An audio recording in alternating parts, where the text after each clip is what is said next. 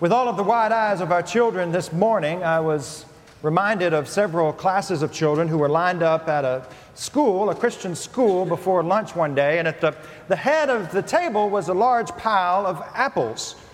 And someone had slid a note right there at the base of this large pile of apples, and the note read, "Take only one, God is watching." Well, moving through the line at the other end of the table was a large pile of chocolate chip cookies.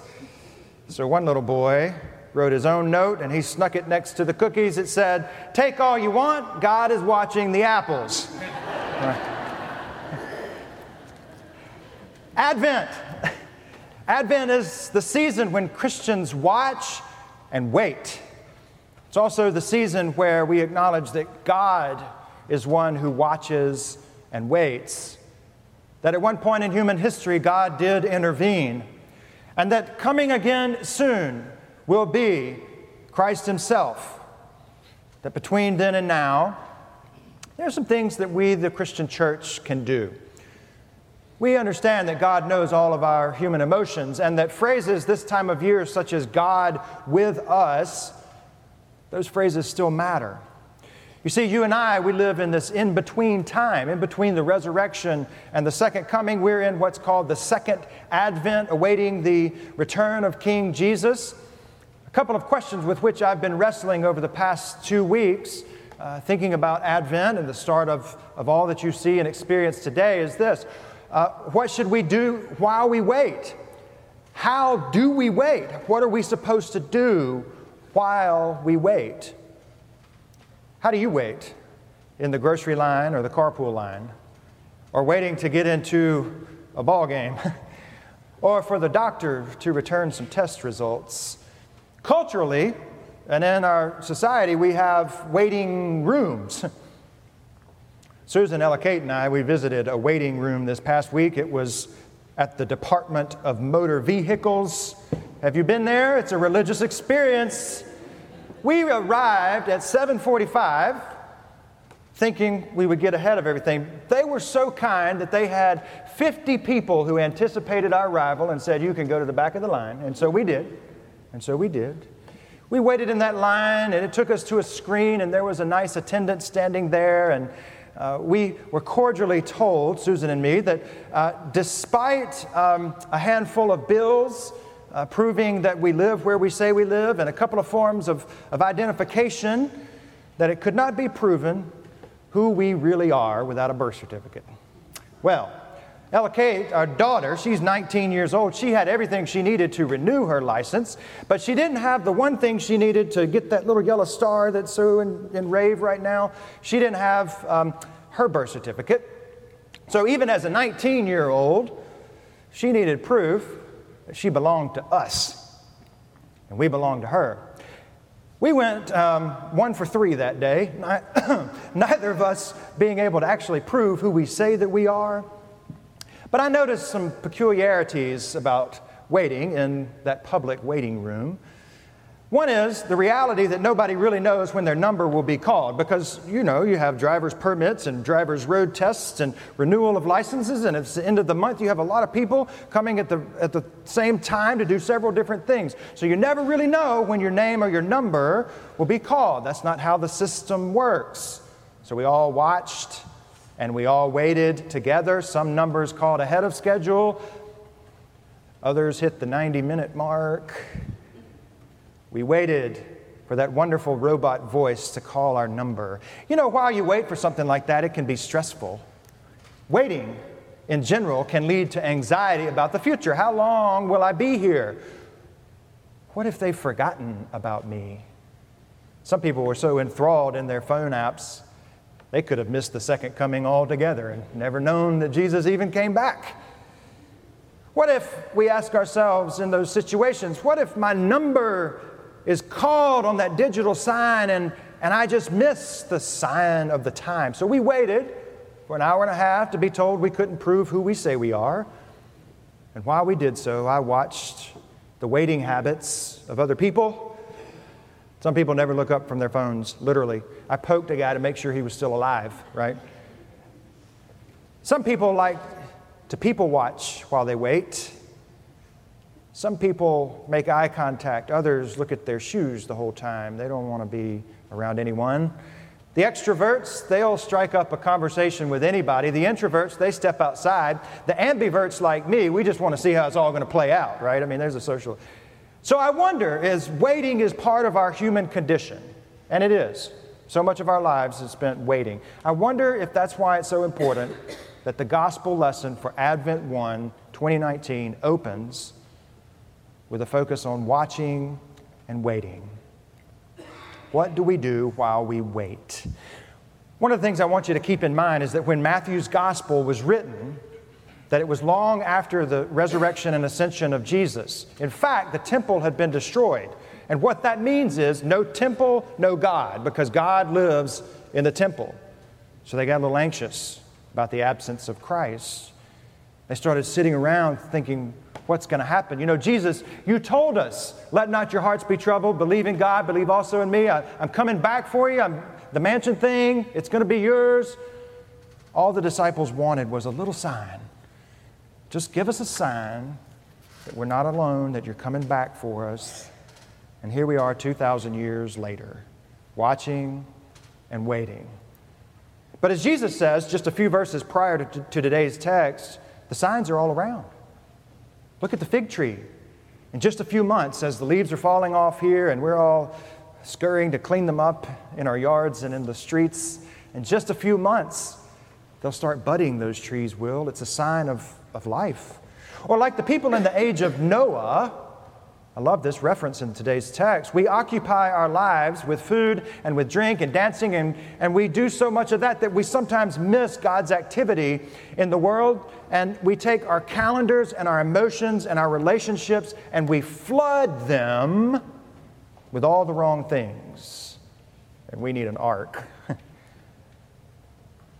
Sometimes we can overshoot where God is at work in the world and how all of the signs around us are pointing to God's activity. 2,000 years later, 2,000 years of Christ, without Christ being in the world, we think of things like absence makes the heart grow fonder. You've heard that adage, right? But absence can also drive us to our knees in fear, especially if this is the first year that someone we love is absent from us. Or if a child goes to school, or if a child goes back to school, or if someone has died in the past year and we're all alone, that absence can draw us closer, but absence can be numbing as well. You know, in the chapter following this passage, Jesus gives two examples reminding his disciples or foretelling his disciples that he's going to be gone as well. One is the parable of the bridesmaids. You know, 5 of them, they flop completely. They run out of oil, they run out of wick, and they fall asleep while the bridegroom is supposed to be coming. The other 5, though, they're preppers. You know, they're ready. They have oil aplenty, their wicks are ready, they stay awake, they're focused. Then the other one is about a master who goes away. The other story, just ahead of this one, the other one is about a master who goes away, but he entrusts all of his finances and his property to his servants. It's like a stewardship initiative without a leader. So some of them invest and start making the master money. But do you remember that one servant? He refused to do any investing. He was fearful. He was scared. He couldn't move past his present predicament. He didn't know what to do in the absence of the master. Jesus is telling us, the time is coming when I'm going to be away from you. The disciples thought he was coming back sooner rather than later. But while he's away, he says, watch and wait. And be prepared and stay awake. I have to tell you that in our day and age of questions, fear, violence, foreign and domestic terrorism, that without fail, at the return of every commercial, there comes this breaking news on our favorite TV outlet, right? Breaking news! And we all, do we not, in this day and age, we all kind of go, what's next, right? We're just kind of waiting for it. A lot of times it's not breaking news at all, it's just news to me. But my fear is that we become so desensitized to breaking news that we overlook those kind of headlines. Perhaps there's a prophetic word this Advent season about not becoming desensitized to the good news of Christ. It is breaking news, but it's in breaking news.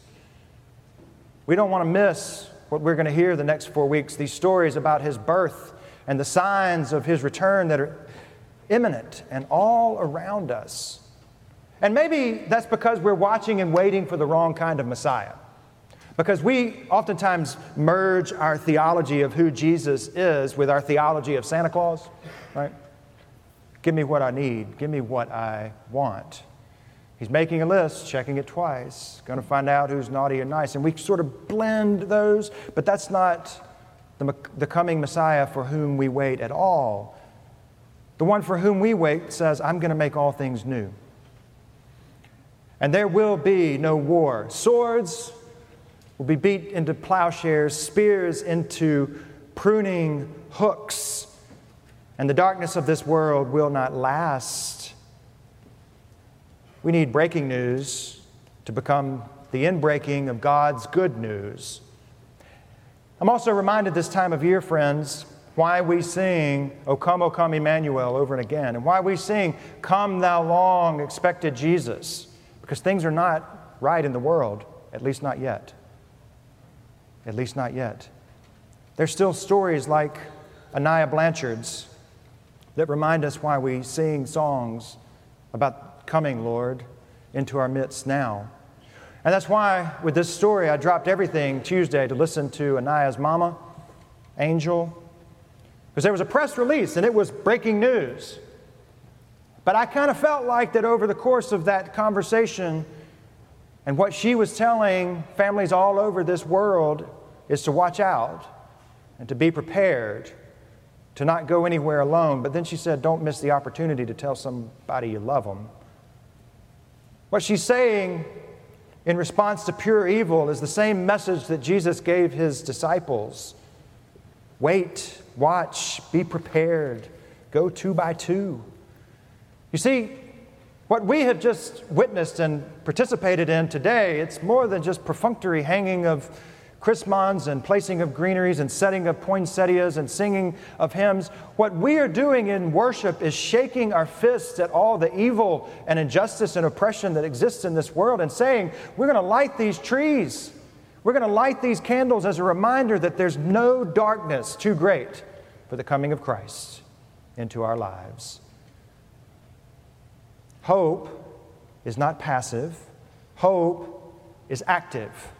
Hope is the social activity of God's people during the times of uncertainty.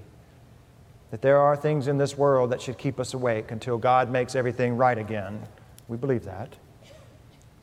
So what are we supposed to do about those things? How are we supposed to wait until Christ comes? Well, I like what Lance Stone says. He said, if you want to watch and wait, look for what he calls the anti-sacraments. The anti-sacraments. The agony of the bereaved. Places where there's guilt and shame. The distended bellies of hungry children, the lonely widow, pride and arrogance of leaders, illiteracy, the stigmas that are associated with mental health. All of these are anti-sacraments, places that need God's grace through God's people, the body of Christ called the church. And so we watch and we wait by mending the places where God's heart breaks in this world. That's how we mark the coming of the kingdom of God and Christ. So we recognize the presence of Christ in worship, in the hanging of the greens, and next week in the bread and the wine. We see it and hear it in the children's voices and through being here with one another. Those can keep us awake with anticipation. But the anti-sacraments, those places that seem like vacuums in this world, are the exact reasons that we should be ever watching, ever waiting, and ever present as Christ's body. Some of you I've told this story to. I've had this back thing going on for a few weeks now. You know, you're trying to sleep with back pain, every little turn, every little nudge, you feel it, it's discomforting, and you wake up. I've been thinking about Advent and back pain. maybe Jesus is saying, watch and wait for those places where you feel discomfort and unsettled and maybe even a little pain. That's where Jesus breaks into the world. Because I believe that in those places where there appears or seems to be a Christ vacuum, that Christ is actually the most present there. Friends, that's where our watching and waiting should take us. Because that's where the joy and the wonder and the mystery of salvation will be revealed. And listen to this. In a few weeks, after all, we will be celebrating the Messiah who was born as a baby in a feeding trough with livestock all around him, to a teenage virgin, all of whom would become refugees during an infanticide at the order of a maniacal world leader. Those are the places where we need to look. Those are the places where we need to wait for Jesus to show up, then, now, and in the future.